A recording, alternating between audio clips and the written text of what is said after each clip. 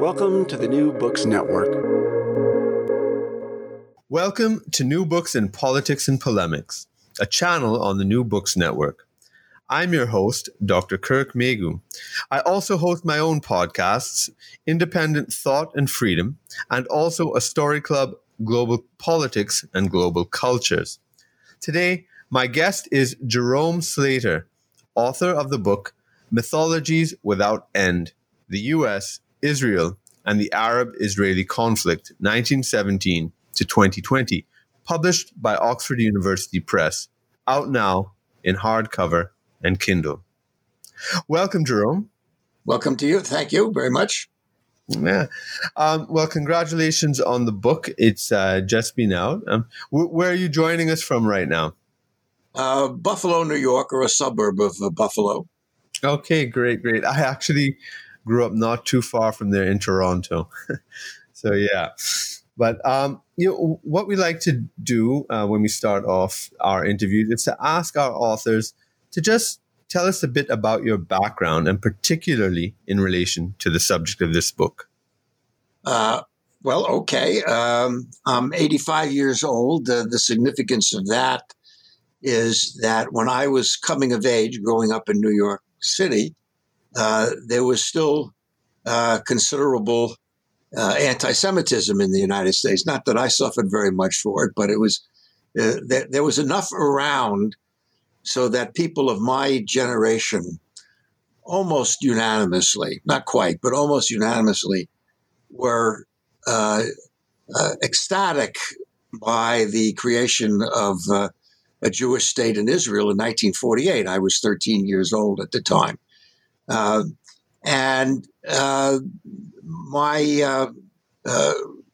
identification with Israel for me continued for many years afterward, especially during the 1967 war, when it was widely believed in the United States, the Jewish community, almost everywhere, that Israel was in danger of being overrun and essentially cease to exist as a Jewish state.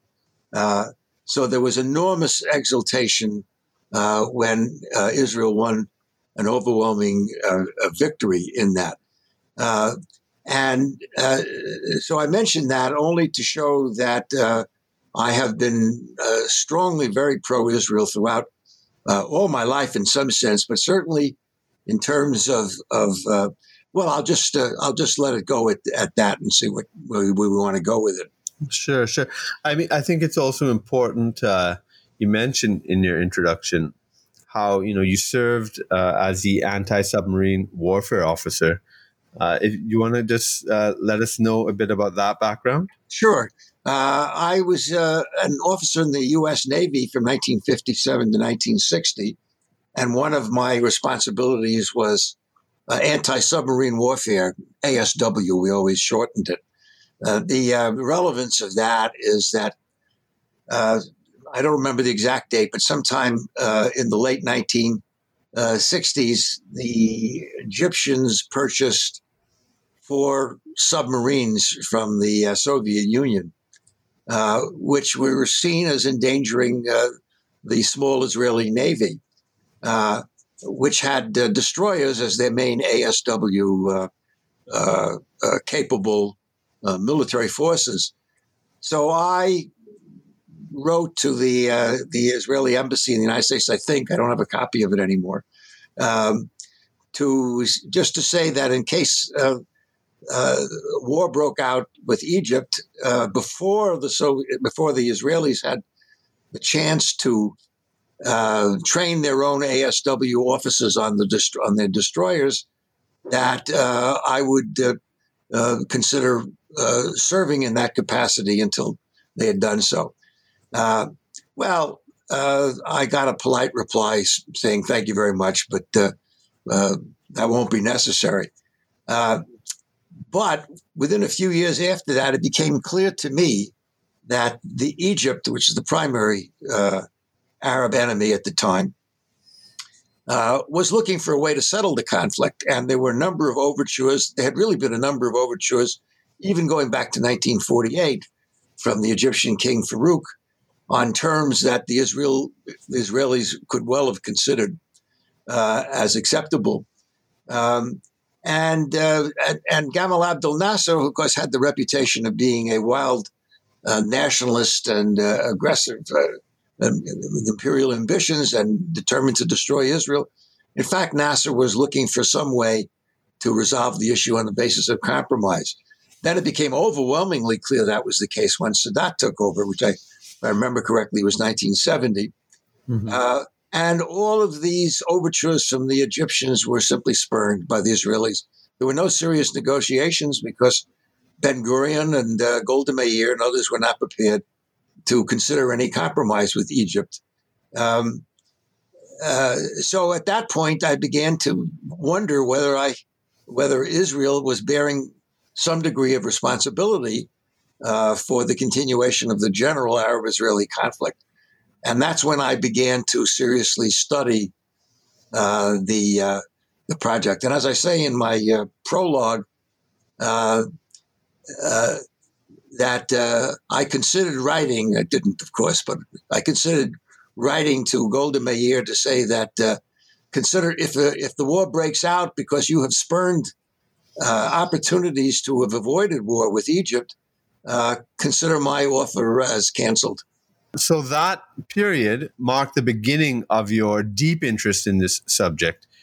Would you agree with that? Well, yes, I was interested in it even before, but only as a kind of ordinary citizen, not as a scholar.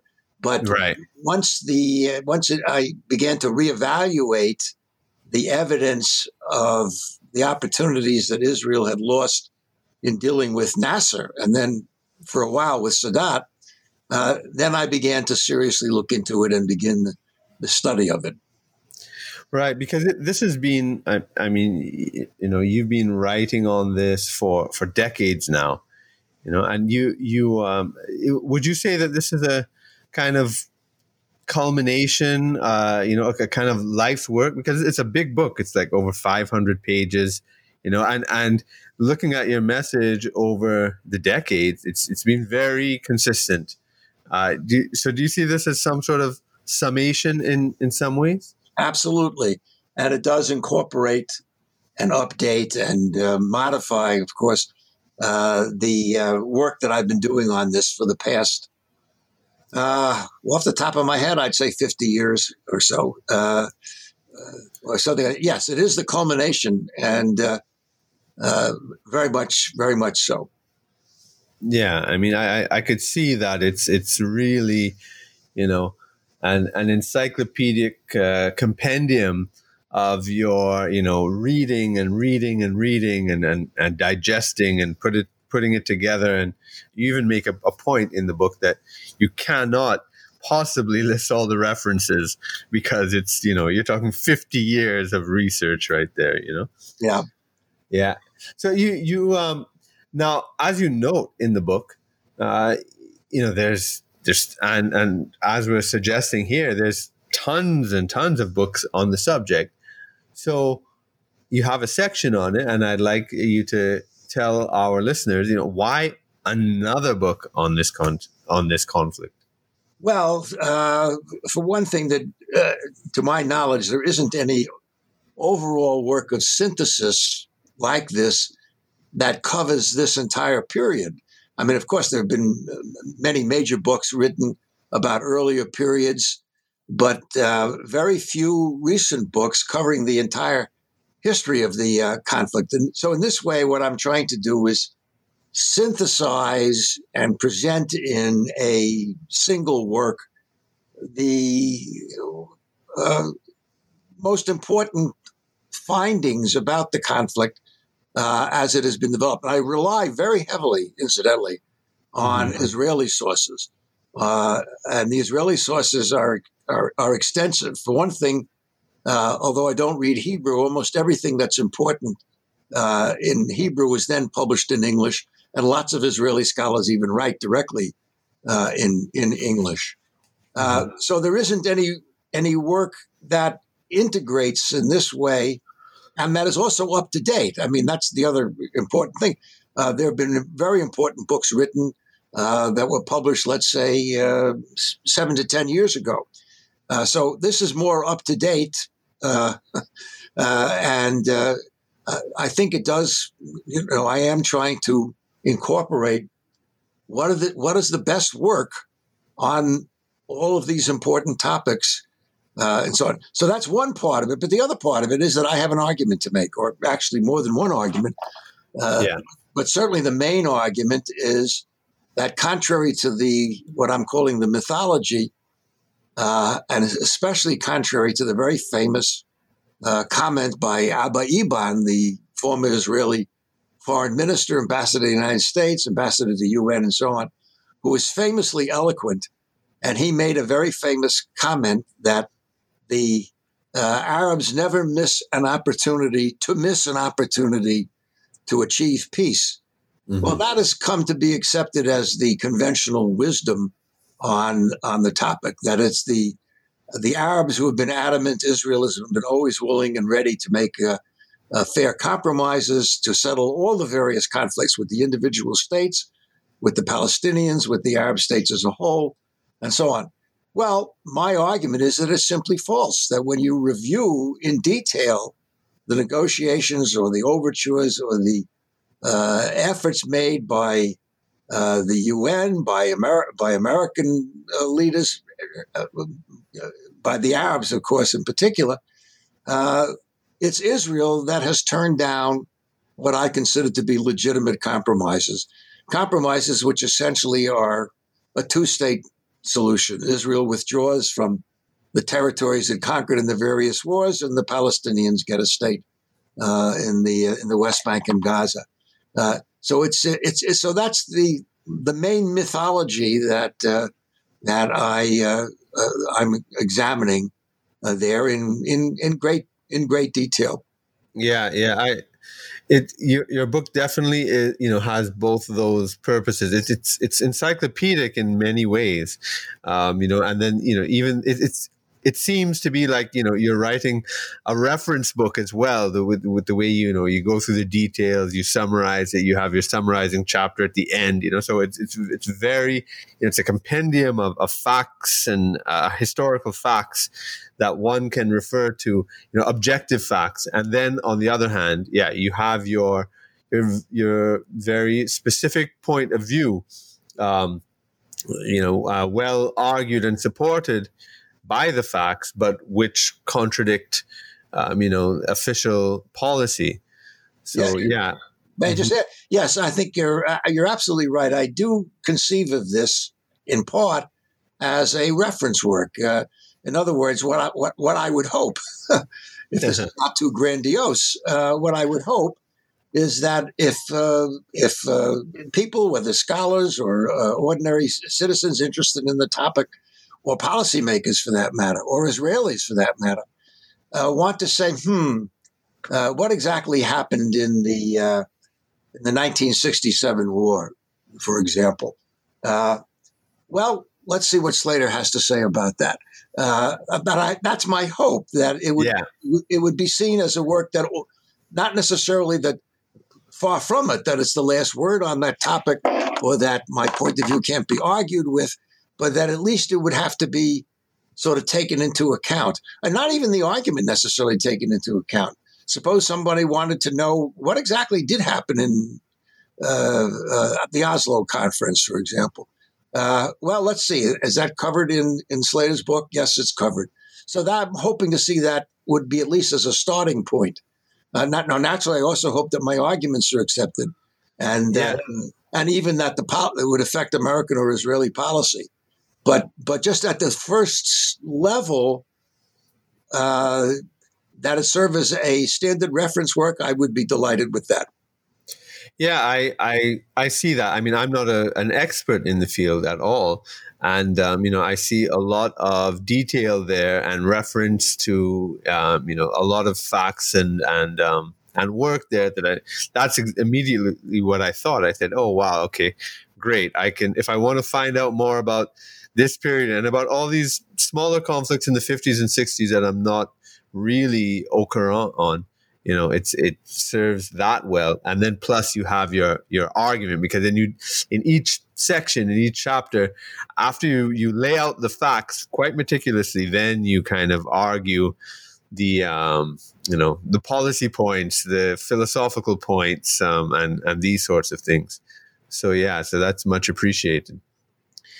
So you talk about the mythology, and the main mythology about that it's the Arabs who miss the opportunities and never miss the opportunities. But you use the title has plural. It's mythologies without end. So what are the, I suppose, most important mythologies, and why is it important that so important that it becomes the title of your book? Well, certainly the central mythology that I'm examining is the lost opportunities for peace argument. And you may have noticed that I cite Daniel Moynihan's wonderful observation, which has become almost a cliche, but which I think is absolutely true, which he said that everybody is entitled to their own opinions, but they're not entitled to their own set of facts. So that the first mythology has to do with lost opportunities for peace. I think I make some passing references to other mythologies elsewhere in the book, but the main other one that I examine in an entire chapter, but then refer to it elsewhere in the book, are the various arguments that Zionists or Zionism have made in order to hopefully prove that Israel and only Israel, or I should say Israel and the Jewish people, and only the Jewish people, are entitled to sovereignty and a state and sovereignty in all of historic Palestine, which, depending on how you define it, historic Palestine or biblical Palestine included not only the current state of Israel, not only the West Bank and Gaza, but parts of southern Syria, parts of Lebanon, parts of Jordan, even Jordan going beyond the present boundary of the Jordan River, and so on. So it was quite, well, in the end, it wasn't huge, but it encompassed more territory even than Israel controls today. So one of the questions I examine is, well, what are the arguments exactly that Israel and the Jewish people are entitled to all of historic Palestine to the exclusion of any political sovereignty by the Palestinian people or other Arab people? So that's the main mythology. Right. That and that wider territorial expanse you referred to just now, is that the greater Israel going from the Nile to the Euphrates? Is that right? Well, in theory, I suppose, or going back to the founding of the Zionist movement, today it's limited in practice to sovereignty over the West Bank, and not even necessarily in Gaza. That depends on who you know.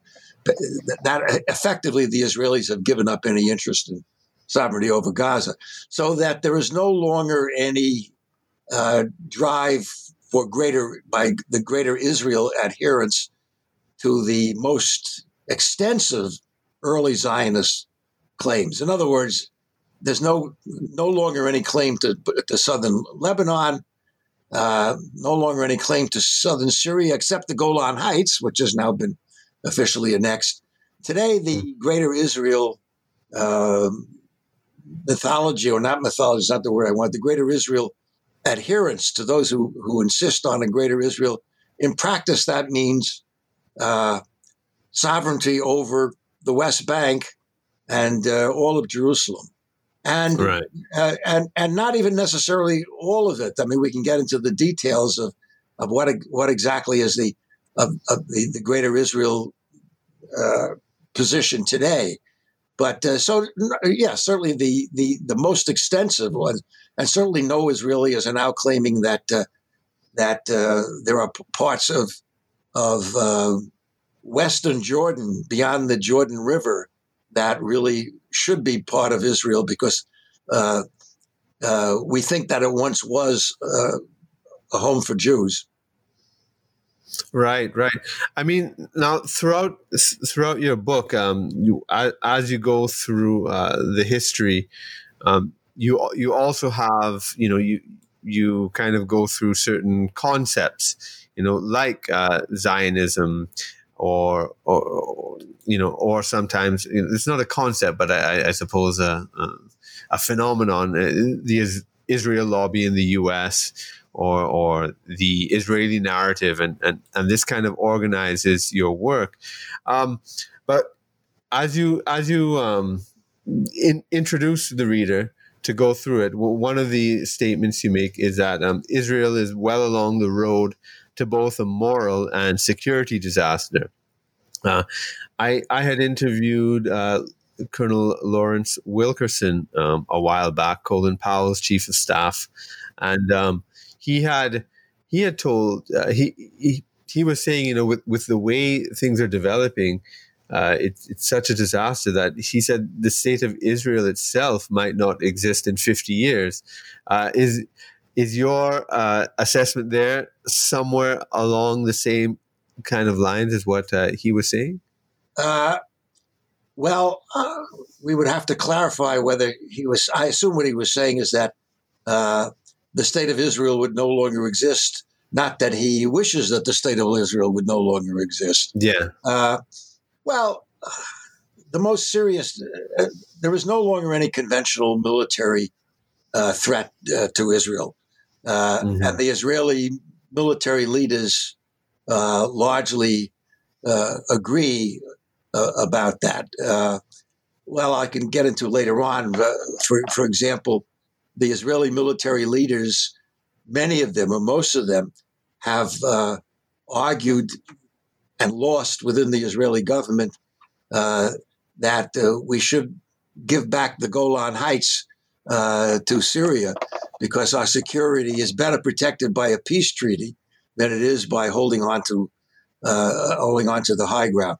The Israelis used to worry a lot about the threat from the east, they would call it, meaning some kind of combined Arab army made up of Syria, Iraq, and in some scenarios, Jordan, invading across the Jordan River into Israel.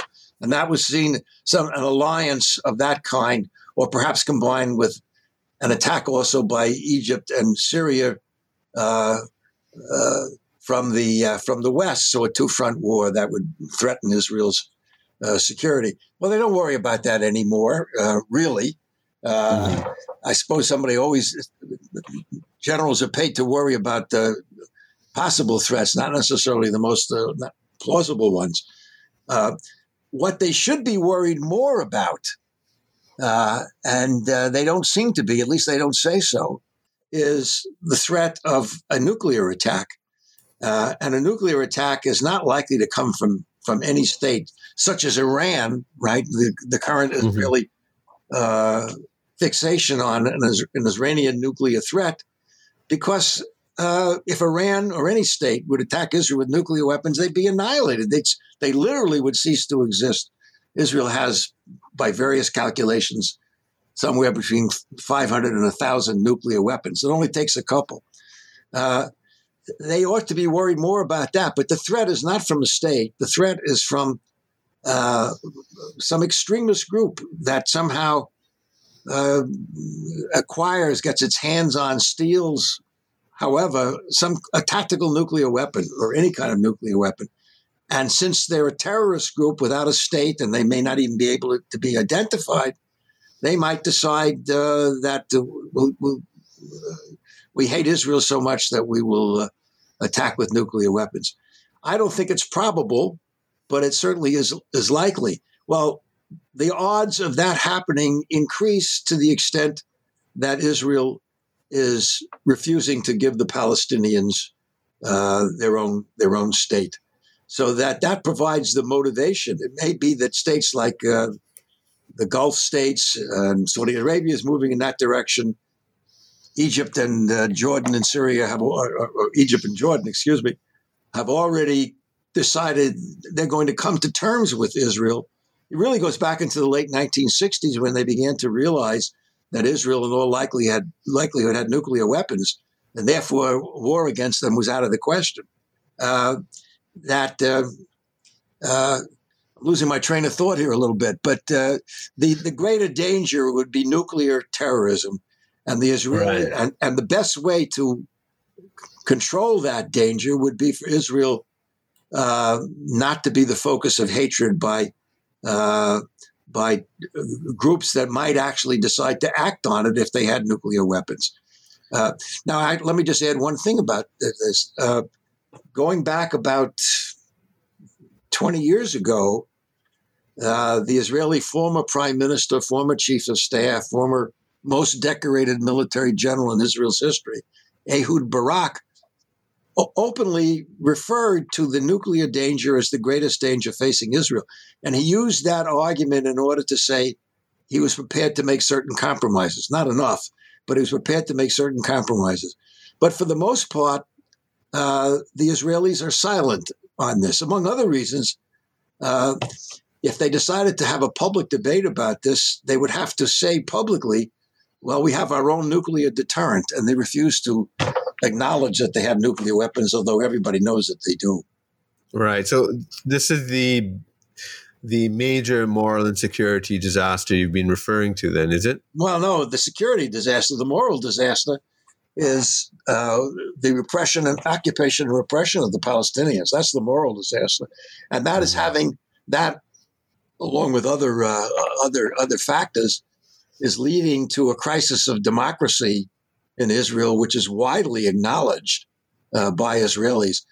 Let me just add something along those lines. Wherever possible, wherever I'm making an argument, especially an argument that goes against the current mythology or is likely to be seen as controversial, I try to cite Israeli writers. This includes not only historians and political scientists and scholars, but Israeli retired military men, diplomats, and so on. And it's not difficult to find challenges to the Israel. I'm not the first to challenge the Israeli mythology. In many ways, I'm relying very heavily on Israeli writers who have done that themselves, and in many cases for many years. There are lots and lots of retired Israeli diplomats, political leaders, intelligence officials, and so on, and they have extensively challenged these mythologies extensively, and I rely very heavily on them for that. So this is not I don't want to say that there's any original research here. Well, a little bit, but not much. Mm-hmm. Most of it is, and as I say, it's a work of synthesis. This is the best writing, or the best arguments, the best analyses, the best compendium of facts that we have, and all I'm trying to do is summarize and lay that out, and point to, for people who want to follow up, did Ehud Barak really say that? Well, okay, Slater's got a citation on that kind of thing. So this goes back to my hope that this will serve as a reference work. And then also, in terms of your motivation, you refer to it in your book. It's that you see the Jewish tradition as being one of reason, enlightenment, and therefore democratic, and that Israel has been, because of these mythologies, because of these the moral dilemma, I suppose. It's becoming illiberal. It's moving away from that tradition. Could you expand on that for us? Well, not too much, because I very deliberately decided I was not going to make that an important part of the book. It was enough to deal with the Arab-Israeli conflict and the Israeli-Palestinian conflict, and not go into the impact of that on Israeli democracy itself. But it's widely accepted within Israel. I say widely accepted. It's widely accepted by a number of people that Israel's own liberalism and democratic future are being compromised by the occupation of the Palestinians. And I do have a few quotes. If you read the major Israeli newspaper, well, I say major Israeli newspaper, others will argue about it, but the one that is the paper that is widely regarded in Israel and internationally as the best Israeli newspaper, it's called Haaretz, H-A-A-R-E-T-Z, which is published in English daily. Haaretz has been warning for 40 or 50 years that if we continue these dead-end policies, or if we have to rely on military force and oppression of the Palestinians, it's bound to have its effect on liberalism, in a broad sense, liberalism in Israel itself, and it obviously is having all of that now.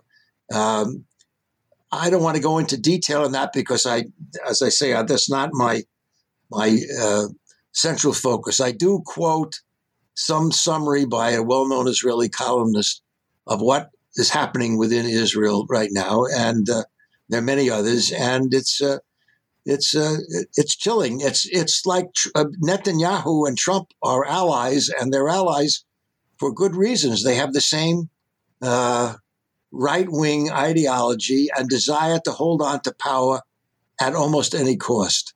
That's what's happening in Israel right now.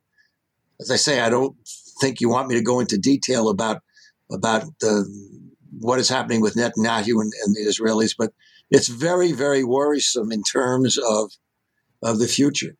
I do say in the book that when Israel was created, part of the raison d'etre, if you will, the reason that there ought to be a Jewish state, not the main reason, but one of them, was that Israel could serve as a light unto the nations, that because of the liberal, enlightened Jewish traditions, mostly dating in the last couple of centuries, by the way, not going back a long time, that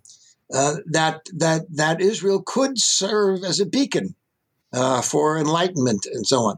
Well, hardly anybody would make that claim anymore now. In fact, it would be ridiculous. But at the time, it wasn't just Jews or Israelis that thought that this was not a crazy idea. It was thought, well, yes, the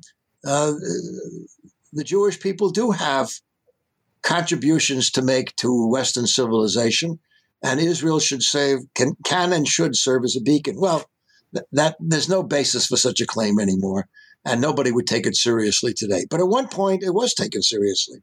Mm-hmm. And in a sense, you're kind of committed to that early idealism. Am I right? Well, I'm chastened by reality, like everybody else. But yeah, I mean, I don't know if you want me to go into my own personal. Sure. Why not? Well, all right. So I'm not a bit religious, but I've always identified with being Jewish, and at least a good part of that self-identification, is that I do think that at our best, that we. This is awfully grandiose, but that at our best, we do have something to say to Western civilization, something to contribute to Western civilization. And one could, go through the list of Jewish artists and writers and scientists and physicians and so on and so forth.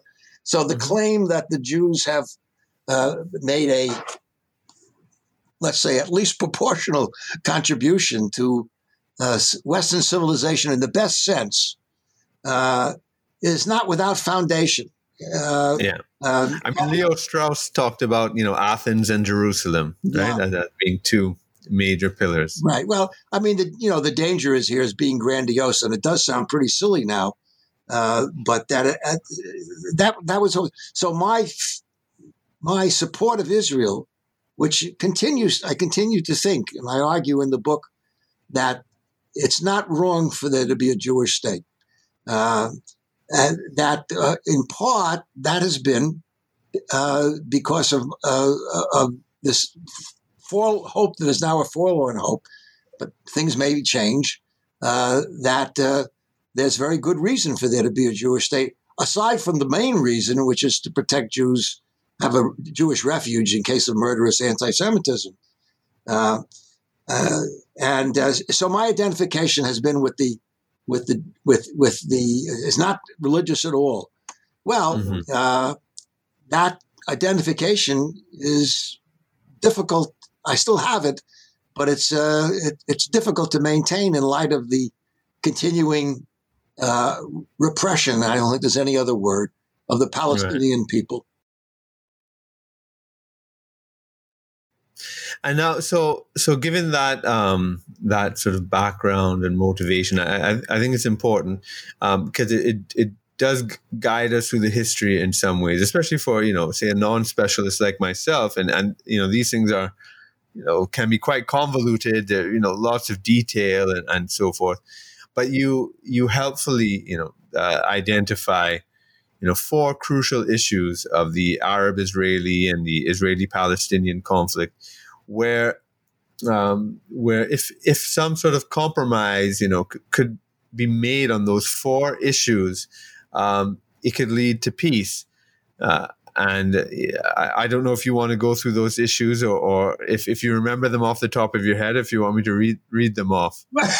Why don't you, I can look them up in my book, but why don't you? Yeah, sure. Yeah. Cause I have it right here in front of me. So don't worry. Yeah, go ahead. Yeah. It's a partition of the historical land of Palestine, Palestinian independence and the sovereignty in the land allotted to them in the 1947 UN partition plan, including Arab East Jerusalem. Number 3 is the return of most of the territory captured from the Arab states in the various wars. And the last one is a small-scale symbolic return to Israel of some 10,000 to 20,000 Palestinian refugees or their descendants from the 1948 war. So if I understand correctly, that those are the kind of 4 sticking points that that if some sort of acceptable compromise could be made there, the whole conflict could theoretically be resolved. But as I understand it, the mythologies get in the way, and your historical narrative sort of examines that through event after event after event. Is that correct? Yes, I think so. But I think what's important to add is that it's crucial to add.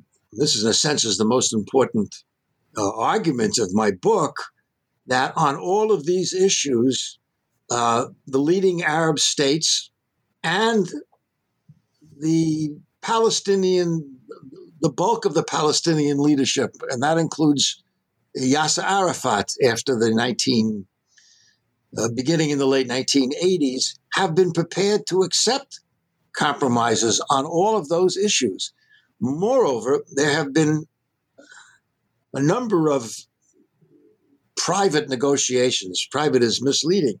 Negotiations between very prominent Israeli political leaders and Arab or Palestinian political leaders, which were not considered to be state-to-state negotiations, but negotiations between leaders to lay out what would be the kind of compromises we could make on all of those 4 issues.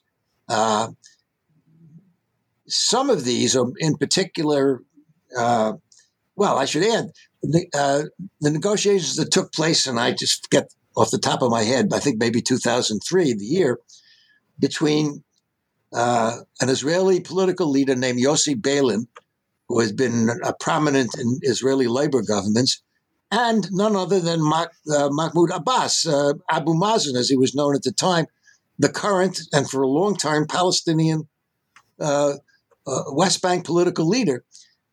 The Beilin and Abu Mazen / Abbas worked out a 50-page agreement in great detail covering all of those issues and compromising all of them.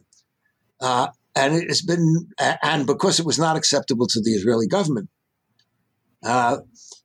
it's long been accepted that if there were ever a two-state settlement, and I don't think there's ever going to, well, ever is a long time, the prospects have never been dimmer than they are now.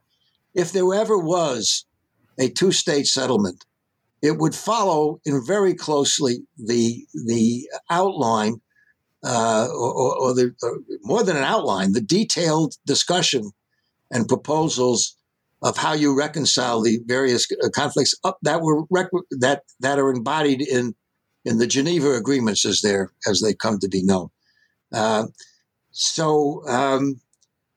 Yes, there's it's Israel which has been the obstacle on or the primary obstacle on all of those issues. By the way, one should add here, I think it's very important. I mean, people listening to this and reading just say, well, that's what the current Palestinian leadership, Mahmoud Abbas, believe. But what about Hamas? Well, there the evidence is there are. Let me rephrase this. The weight of the evidence is not all on one side. And I use that term. Sometimes I say the evidence is overwhelming, and then I lay out why. And other times I say the weight of the evidence, meaning taking into account even things that may seem to be contradictory. The weight of the evidence, and I want to use that term, is that Hamas is prepared to accept a two-state settlement as well. They indicate this in a variety of ways, in a variety of proposals. They don't say it officially. In fact, I think officially they continue to say, well, all of Palestine belongs to us. But that in practice is not their policy. So that it is very likely that Hamas would go along with a two-state settlement, mainly because they realize that's the most they could get. They're not under any illusions that they can defeat Israel in a war. And moreover, Hamas seems increasingly willing to settle for its continued control, continued political rule over Gaza. That they know the chances of their getting that over the West Bank are not great. And so there's lots of evidence that Hamas would not be a major obstacle to an agreement which incorporated compromises on all of those 4 points. By the way, I want to add something specifically, if I may, unless you want to follow. It's widely believed that the real sticking point in this is the last point, the right of return of the Palestinian refugees, and in some cases the refugees and their descendants. So this refers to Palestinians who left or were driven out of Israel in 1948, and again more in 1967. Who insist on their right to return to their original homes, villages, and so on, most of which have ceased to exist. Well, that's and now if you count the descendants, by some counts, it could be 4 million descendants. Well, everybody knows that's totally impractical, never going to happen, and the Palestinian leaders know it as well. So that in the negotiations, and especially negotiations between Ehud Olmert, who was Israeli prime minister 10 years ago or so, and Abbas, Mahmoud Abbas, the Palestinian leaders, what it came down to is, well, will you accept 100,000? And Mohammed said, no. I said, I think 10,000 is the most we can get. So we're not talking about millions of people. The Palestinians, and Arafat himself often privately said to the Israelis, we realize that there is no prospect of a literal return of the Palestinians to Israel. What we will settle for is some kind of symbolic acknowledgement that Israel bears a good share of the responsibility for the creation of the refugee problem, which is absolutely true, an acknowledgement of this, and then some kind of symbolic return, 10,000, 15,000, 20,000 Palestinians to Israel, which obviously would not threaten the Jewish character of Israel. So that in practice, even the right of return is not nearly the obstacle that it is often thought to be by people who take literally the Palestinians saying, we have a right to, we insist on all the return of all the refugees and their descendants. Right. And now, just to kind of follow up on some of that, there's a couple issues I do want to follow up, but so I'll take them one at a time. One is, from my understanding, and you can correct me if I'm wrong, from your argument, is that Zionism itself, and I suppose the way it's developed, because I suppose there are different types of Zionism and strands and whatnot. Indeed. But your evaluation of Zionism itself is that is a big part of the problem in terms of its envisaging of permanent sovereignty over Palestine. Do you want to elaborate on that? Sure. My argument is that there are about, let's just say off the top of my head, 5 or 6 standard arguments as to why, in Zionism, as to why the Jews have a right to all of Palestine. Most of them are insupportable. I mean, the argument, for example, that God promised this to us is only going to be convincing to those people who want to believe in, only to Jews to begin with, who, well, that's not entirely true. It's also Christian Zionists hold to something like that, because the Bible says that the Jews were, God promised Jews to the Israelis, to the Jews, for eternity. It's a religious argument which is not going to be accepted not only by other religions, but not accepted by large numbers of the Jewish people themselves. You can't claim that you have a right to eternity because you claim that the Bible said that God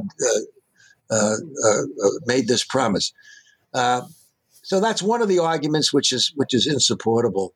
The somewhat more serious argument is, although not really, is that we had sovereignty over Palestine until the Romans expelled the Jews 2,000 years ago.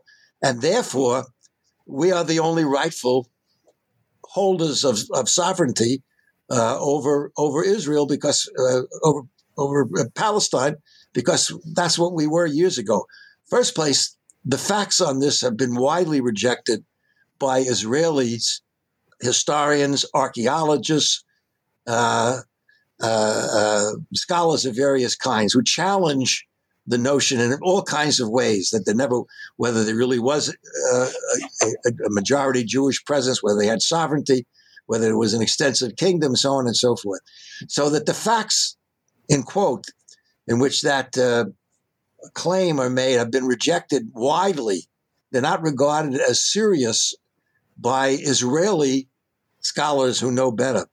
My argument is that it wouldn't matter if it was true. Suppose it were true that the Bible should be taken literally, that the stories of the Roman exile and the exile from Egypt into Israel and so on, all the biblical stories which form the basis for Zionism, or at least the more religious aspects of Zionism, suppose they were all true.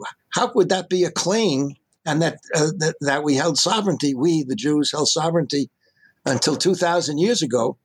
Well, in the interim, much has changed.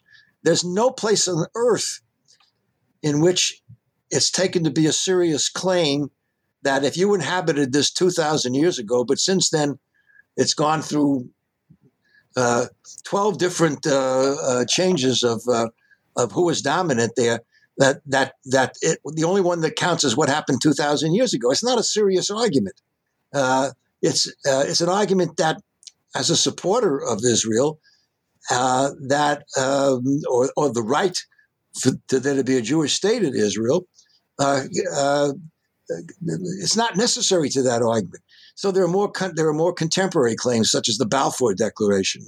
In 1919, the British, I believe, Foreign Secretary Lord Balfour made a conditional promise to Israel. At that time, Palestine, of course, was under British control. It was a British colony. Said that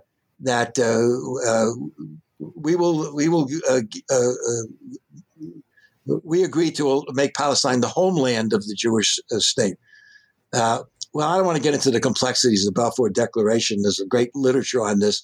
It didn't promise the Zionists political sovereignty over Palestine. It promised the homeland, and so on. Yeah, that's interesting. I'd like you to just expand on it a little.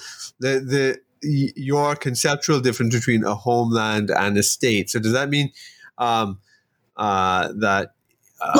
perhaps some sort of autonomy within a wider, almost federal state structure that's multi-ethnic would have been in line with the promise of the Balfour Declaration? I just find that interesting. Yeah. I'd like to hear what you. Well, the answer is who knows. I mean, all of this is one line in the Balfour Declaration, followed by a line which says something like, "So long as it is not prejudicial to the rights of the Palestinians," or language to that effect. So it's a conditional promise in two ways, right? It doesn't promise sovereignty; it promises a homeland, whatever that might mean. And one that doesn't conditioned on the rights of the Palestinians, however it was worded, being observed. So it's conditional in two ways. Who knows what a homeland would consist of? Could it be? Does that mean 10%? Does it mean 50%? It's left very vague. But that isn't my main argument. My main argument is that even if you took the most from the Zionist point of view, the most favorable interpretation of the Balfour Declaration, well, he was really promising, in effect, a Jewish state, which he wasn't. But even if you took that position, what is the moral weight of such a promise? This was a colonial British, Palestine was a British colony. So they said, well, it's our colony. So in effect, we'll do what we want. We think that a Jewish state there is a nice idea, or a Jewish homeland is a nice idea.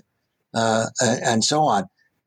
So there's no moral weight to be attached to something that was simply a colonial imposition, even if it wasn't conditional in other ways. So it's a very, very weak reed for Zionism to depend upon.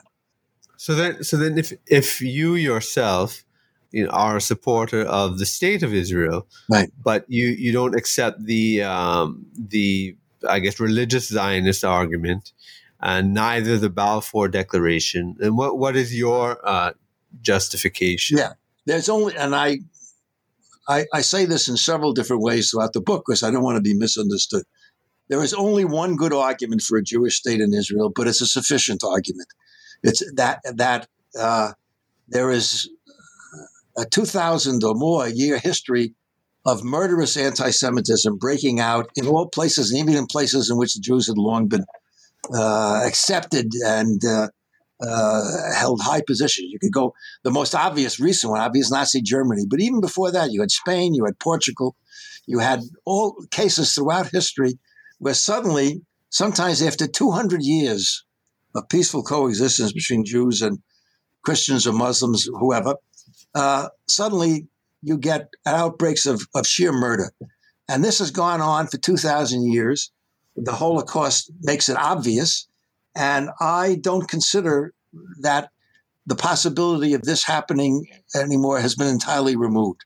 So the argument has to be that a Jewish state is necessary for the survival of, may be necessary, put it that way, once again, for the survival, literally the survival of the Jewish people. And we cannot depend upon the goodwill and power of others, we have to depend in the last, or we may have to depend on our own, on ourselves. For this, we need a state. I accept all of those arguments. I don't think they're invalid arguments even today. And that for that reason, I am sort of, in some sense, still a Zionist. I reject almost all the Zionist arguments except that one. And that one is sufficient. I think that argument in some ways is even stronger today than it was, let's say, 10, 15 years ago, because there clearly has been a revival of anti-Semitism certainly in the Islamic world, but also in Europe, in Germany, in France, and so on. So far, it's a minority, and nobody is threatening a Holocaust, et cetera, et cetera. But we, the Jewish people, and here I say we, have a long history of not being able to count on civilization to prevail whenever anti-Semitism once again breaks out. And this is all that is needed in order to justify a Jewish state. Now, having said that, it's entirely a separate issue in theory, in principle, as to where that state should be located. The early Zionists, many of them were prepared to consider any number of places other than Palestine. What was important to them is that there be a Jewish state which was capable of defending itself and in which Jews could turn to, move to, if necessary, but they considered it to be secondary as to where that would be. But religious Zionism, which focused on Palestine and said only Palestine is acceptable because of the religious and biblical arguments, prevailed. Now, by the end of World War II, after the Holocaust, there no longer was any practical prospect of creating a Jewish state any place but in Palestine. So my argument was that the Israelis, that creation of a Jewish state in Palestine was clearly an injustice to the Palestinians. But the Zionists could have recognized that. They could have said, we recognize this is an injustice, but this is for us, a supreme emergency that there be a Jewish state. Palestine is the only practical place for it to be. But we will remedy these injustices in a whole variety of ways. And then I lay out all the things that the Israelis could have done to have done with, and the most obvious being that we don't insist on a greater Israel. We'll accept the Israel, the partition of Israel that the United Nations ordered, and you will have your own state, and we will coexist with you happily, and so on and so forth. And they certainly wouldn't have driven the Palestinians out of the parts of Israel or Palestine that they came to control. So that, and part of my argument is that, well, maybe, just maybe, it's not too late. Maybe if the Israelis accept that their mythologies are without foundation, that they've done a grave injustice to the Palestinian people, that they then will move in that direction. It's a forlorn hope under Netanyahu and let alone under Trump that this will happen. But one has to hope that things in the future may change enough so that some kind of accommodation here can be reached. And for that to happen, that's my argument, the Israelis have to recognize that these mythologies, the bad arguments for Zionism, the failure to reach compromises when the Arab states and the Palestinians were largely willing to do so, that they bear the major responsibility for the continuation of this conflict. And so that's why I argue that the sine qua non, the necessary precondition for there to be a final agreement on this is an Israeli recognition that the mythologies cannot be morally or factually upheld. Okay. That's interesting. And I want to sort of understand pushing forward with your solution, because I think those points you raised just now definitely go back to the four major points of compromise that you talked about that can bring about a peace. But you've said that you think now, the situation is further away from peace, than a long time. Although, the Trump administration, has been talking about the, was it the UAE Israel declaration and some of, and then I don't know how the Jerusalem thing fits into that at all, or complicates it or whatnot. But at the end of the book, when you talk about, the possible solutions, well, there are three, basically. There's the two-state solution, I suppose, if you want to call it the original two-state solution, which is kind of dead in the water with continued occupation and expansion and etc. Then there's the one-state solution, which you argue against, and I'd like you to elaborate why, whether it's practical or it's some principle, it's philosophical or whatnot. And then you have your limited two-state solution, which you propose. Can you just kind of go over those three possibilities and yeah?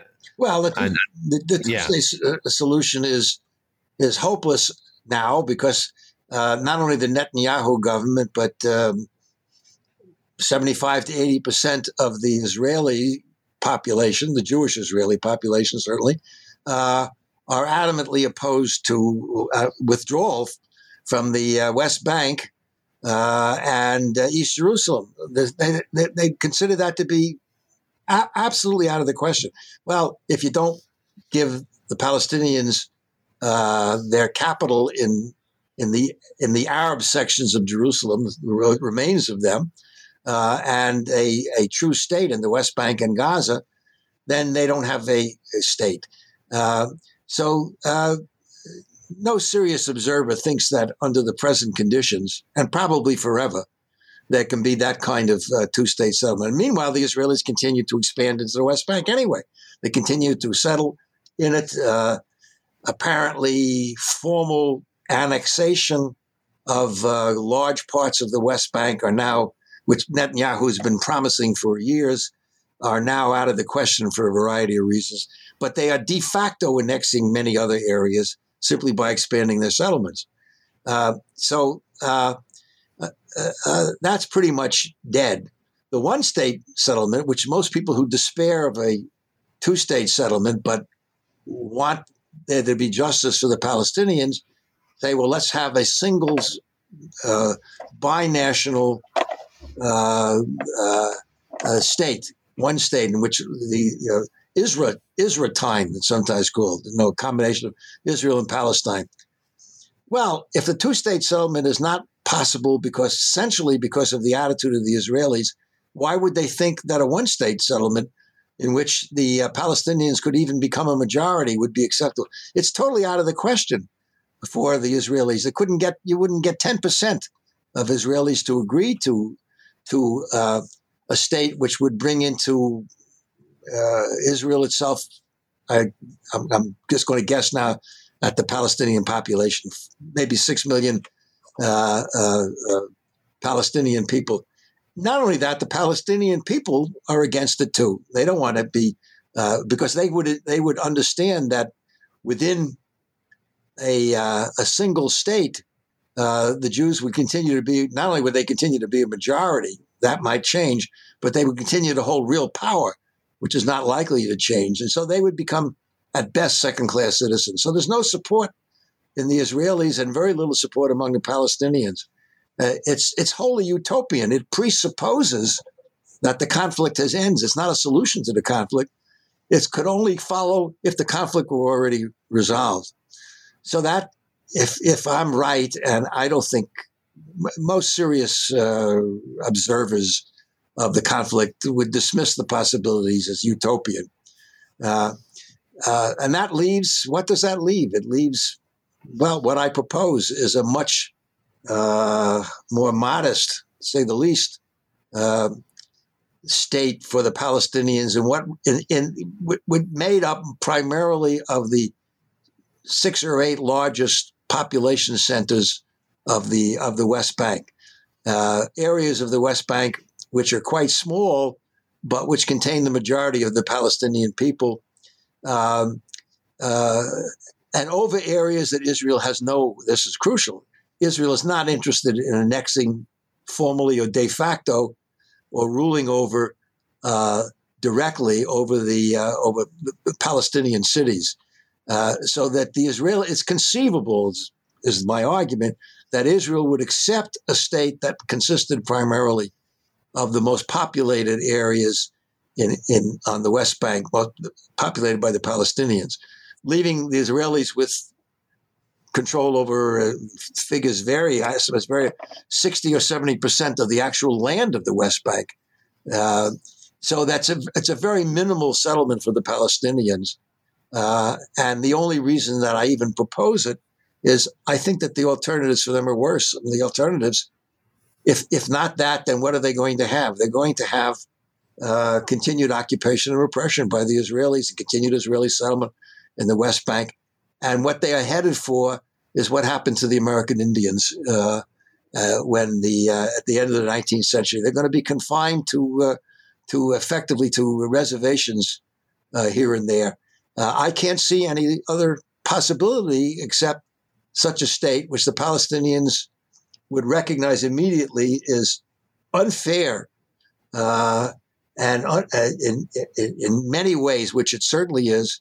The only argument for it would be, what is your alternative in practice? Nobody is going to press Israel to go for a legitimate two-state settlement.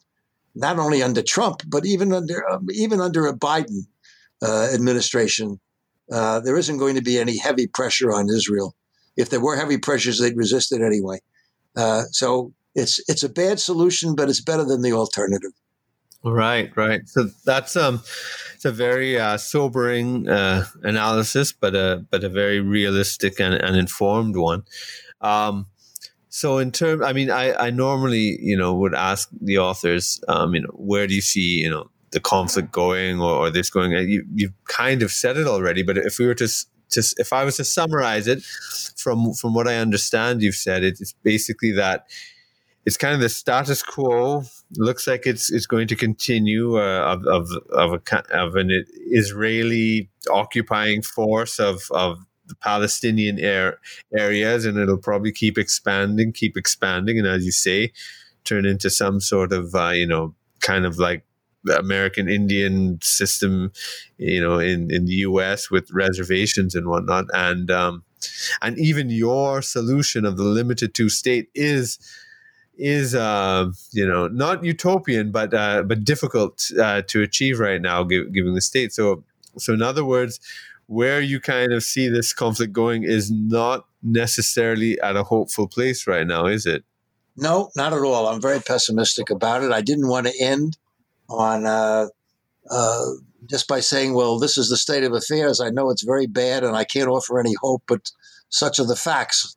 And I just didn't want to end there. And I wanted to think, well, is there anything that, if a two-state settlement is impractical and a one-state settlement is even more impractical, is there any chance? Is there any hope? And frankly, it's very dim. I don't think under the present conditions that the Israelis would even consider this kind of very limited settlement, that Jerusalem would again become a major issue. All other things would come up. So I'm quite pessimistic, but you don't want to say that the situation is utterly hopeless. Circumstances can change. If they do change, what is the most realistic possibility? And I think the most realistic possibility is, as I said, some kind of limited state, which would have many advantages to the Palestinians and would end the occupation. That's the crucial thing, and give them some kind of state of their own. And I compare that to the European mini-states like Luxembourg, for example, tiny little states. They're surrounded by other states. They're really essentially powerless if anybody wanted to invade them, but nobody wants to invade them. So they become very successful. So it's not out of the question. Let me put it that way. Not out of the question that the Palestinians could reach some kind of mini state, a Luxembourg solution, I think I called it in the book, right? In the future. So I want to end with that at least in principle hopeful assessment or prognosis. Okay, very good, very good. Because that's how I normally end off the interview, and you did it. What message would you like to leave? And so at least there's some sort of hope, even in these sort of not very hopeful times for this situation. So, yeah. Well, thanks a lot for that. I really appreciate it. Your book is really the culmination of a lifetime of engagement and thought and debate on it. And I think it's very valuable, very, very valuable for people. Are you? I don't know if you're working on any other projects right now, or if there's a place that listeners can go and find your other work as well. Is there anything you want our listeners to know about before we close off? Well, not really. They don't have to go anyplace else. I mean, as you say, I've written extensively, and a lot of it in scholarly journals about this, but it's all incorporated in the book. I used to have a blog. I dropped it when I started working on this book. It's possible that I will revive that blog in order to keep, saying, well, this is my latest assessment on this, but I'm not sure about that. I just, I only finished this, all the different aspects of a production of a book about a month ago. I'm going to rest for a while. Yeah. Well, I mean, you're 85 years young. You sound great. You sound like you're going strong, and that's really nice to hear. Let me just close with a little joke about that, as a matter of fact, because I've been asked by mostly my friends and so on, well, what's your next book? And so what I point out is that my previous book, the last book I wrote, came out in 1970. So that's the 50 years between books, and that if I write another book, I'm going to try to cut that time gap in half. Very good. Very good. Well, I want to thank you so much for this interview. It's been very informative and enjoyable. Well, thank you very much. Yeah. So once again, the book is Mythologies Without End, the U.S., Israel, and the Arab-Israeli Conflict, 1917 to 2020. And we've been speaking to the author, Jerome Slater. Thanks also to you, our listeners. Make sure you sign up for our notifications so that you don't miss any new interviews on this channel in future.